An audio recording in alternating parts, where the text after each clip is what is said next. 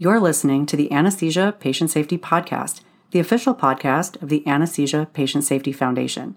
We're bringing you the very best from the APSF newsletter and website, as well as the latest information in perioperative patient safety. Thanks for joining us.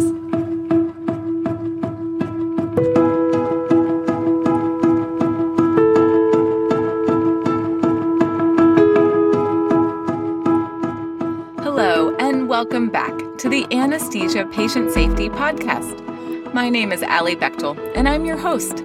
Thank you for joining us for another show. We are talking about advanced medical technology today and how to incorporate a very special type of device into your practice. Before we dive into the episode today, we'd like to recognize Neon Codon America, a major corporate supporter of APSF. Neon Codon America has generously provided unrestricted support to further our vision that no one shall be harmed by anesthesia care. Thank you, Neon Codon America. We wouldn't be able to do all that we do without you. You might be thinking that I was a little vague and that there are several devices that we could be talking about on this podcast. But if you listened to the podcast last week, then you know that today we are continuing our discussion on quantitative neuromuscular monitoring. Let's get right back into our featured article, Advancements in Quantitative Neuromuscular Monitoring by Ross Renew. To follow along with us, head over to apsf.org and click on the newsletter heading. Fifth one down is Newsletter Archives. Then scroll down to October 2021. From here, scroll down looking in the right-hand column until you see our featured article. And I will include a link in the show notes as well. Last week, we talked about a call for high-quality, real-time, reliable, and accessible quantitative neuromuscular monitoring that is at the same standard as our monitoring for blood pressure and oxygenation and ventilation. We also reviewed barriers to improved neuromuscular monitoring, including lack of knowledge, overconfidence, inconsistent training, and lack of easy access to and easy-to-use, reliable quantitative neuromuscular monitors. Plus, we talked about peripheral nerve stimulators, mechanomyography, and acceleromyography.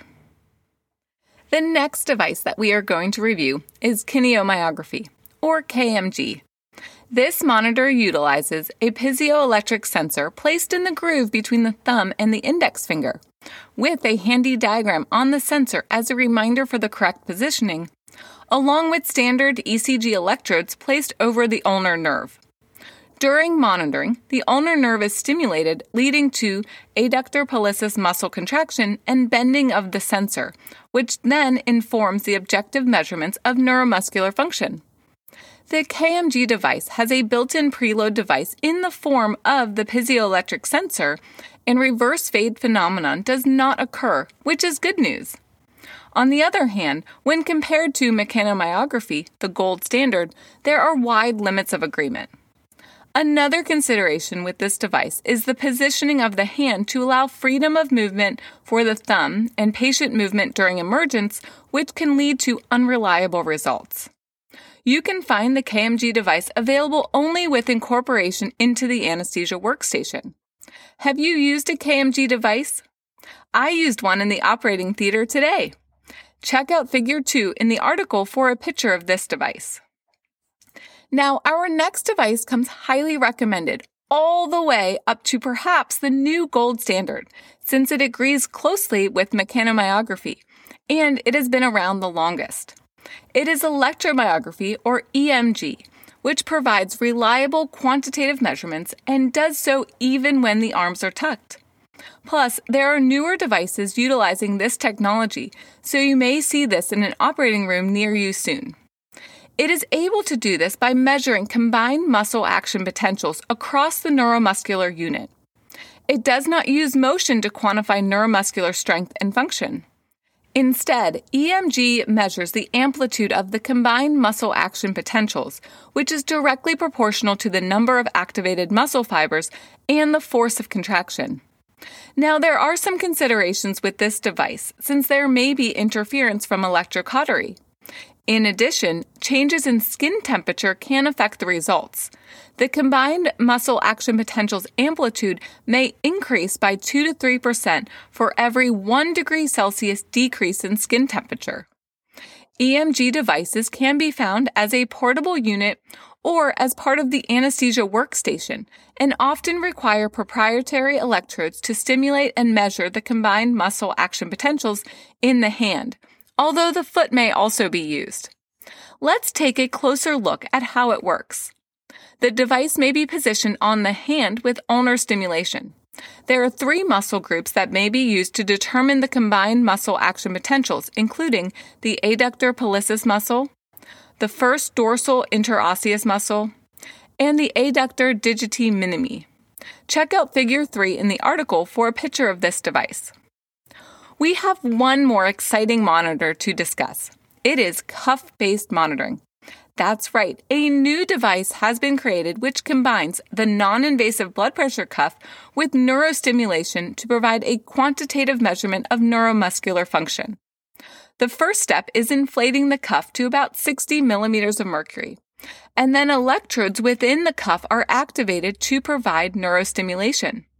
When muscle contraction occurs, this leads to pressure changes in the cuff, which serves as a measure of neuromuscular blockade.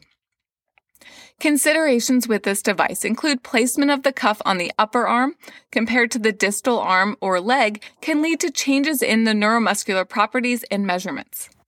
In addition, it is not interchangeable with EMG or acceleromyography-based monitors. The device may need to be studied further to determine the reliability of this technology, but it is exciting and we are looking forward to hearing more about this in the future. Now that we have reviewed the technology, we need to discuss how anesthesia professionals can use quantitative monitors of neuromuscular function when providing anesthesia care to help keep patients safe.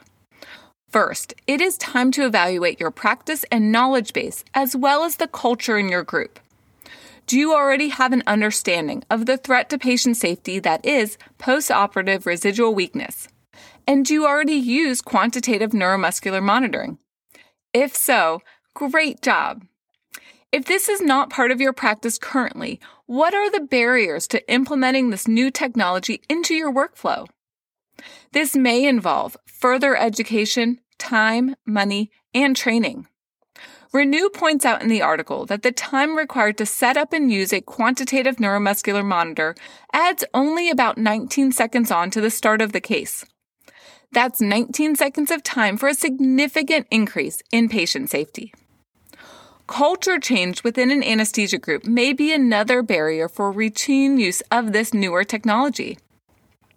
Let's take a look at the article by Todd and colleagues, The Implementation of Quantitative Electromyographic Neuromuscular Monitoring in an Academic Anesthesia Department, from Anesthesia and Analgesia, published in 2014. The authors report about the concern for patient safety related to management of neuromuscular blockade after finding about 2 to 4 reintubations each year in the PACU that were likely related to inadequate reversal. Following this, the Datex Omida electrosensor EMG system was placed in each operating room along with an educational initiative.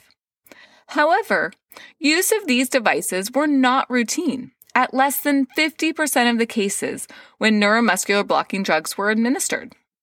Thus, the culture change in this department did not occur at first. The next step involved performing 5 sampling surveys and sharing the results with the anesthesia department. The surveys involved checking train of 4 in the recovery room for extubated patients who received non-depolarizing neuromuscular blockers, as well as a sample of patients who did not receive non-depolarizing neuromuscular blockers.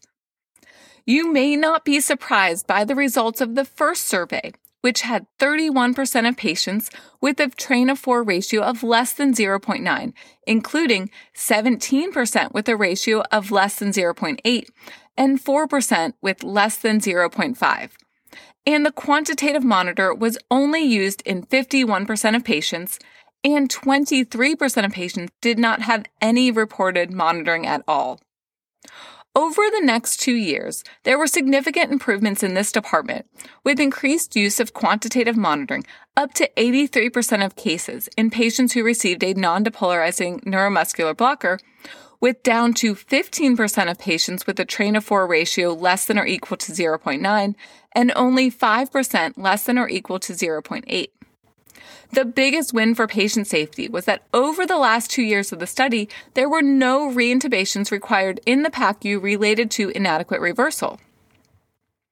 In 2015, Todd and colleagues provided some additional feedback about neuromuscular monitoring and respiratory complications in the PACU. After publication of their first article, the authors report on 2 cases of reintubation in the PACU related to the use of non-depolarizing neuromuscular blockers and inadequate reversal. The first case was a patient who had no documented neuromuscular monitoring during the case and arrived to the PACU in respiratory distress, required emergent reintubation, and had demonstrated fade on qualitative twitch monitoring. The second case was a patient who had only qualitative train of 4 monitoring during the case, with 4 out of 4 twitches measured at the orbicularis oculi muscle prior to extubation. The patient's oxygen saturation was 60% upon arrival to the PACU. Emergent reintubation was performed, and quantitative neuromuscular monitoring revealed only 2 out of 4 twitches. The authors highlight the following threats to patient safety: failing to monitor, and using qualitative monitoring only. And this is when the advanced neuromuscular monitoring technology is readily available. These cases and so many cases like this continue to reveal that neuromuscular monitoring is essential every time non-depolarizing neuromuscular blocking drugs are administered. And the type of monitor is just as important to keep patients safe. Qualitative monitoring alone is not enough to demonstrate adequate reversal and intact neuromuscular function, especially when quantitative monitors are readily available. Now, the authors do point out that quantitative monitors require training to be able to use, troubleshoot, and distinguish artifact during routine use. I will include the citations for both of these articles in the show notes. If we return to the APSF article by Renew, he leaves us with a call to action that I'm going to read now. Becoming familiar with emerging monitoring technologies will certainly improve the chances for successful implementation and changing practice.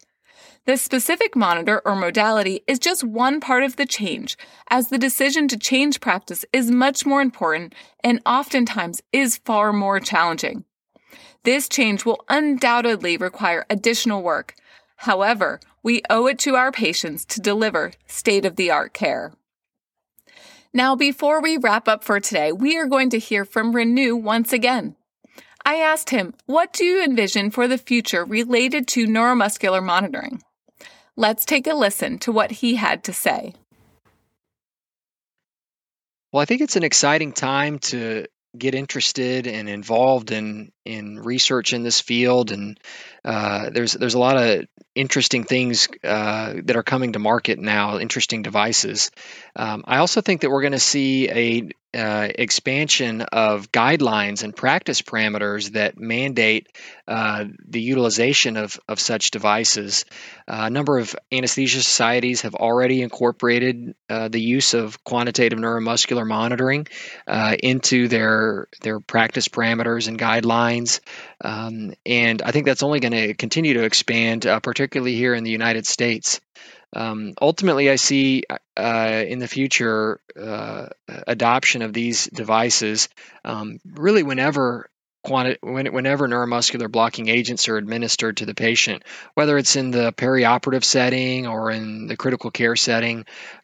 These drugs have potential to do significant harm to patients, and utilization of monitors such as these really provide us with useful feedback and information so that we can determine accurately the level of blockade of our patients at that time. Thank you so much to Renew for his contributions to the show today. We are looking forward to learning more about newer devices in the future and expanded, routine use of advanced neuromuscular monitoring to keep patients safe going forward. If you have any questions or comments from today's show, please email us at podcast@apsf.org. Please keep in mind that the information in this show is provided for informational purposes only and does not constitute medical or legal advice. We hope that you will visit apsf.org for detailed information and check out the show notes for links to all the topics we discussed today. Have you checked out the newest page on the APSF website? It is the Lookalike Drug Vials, Latest Stories, and Gallery. I will include a link in the show notes, and we hope that you will head over there to read about the latest alerts, check out the gallery of lookalike vials, read the related APSF articles, listen to the related APSF podcasts, and consider submitting your own lookalike drug alert. You can help to share information and keep patients safe. Until next time, stay vigilant so that no one shall be harmed by anesthesia care.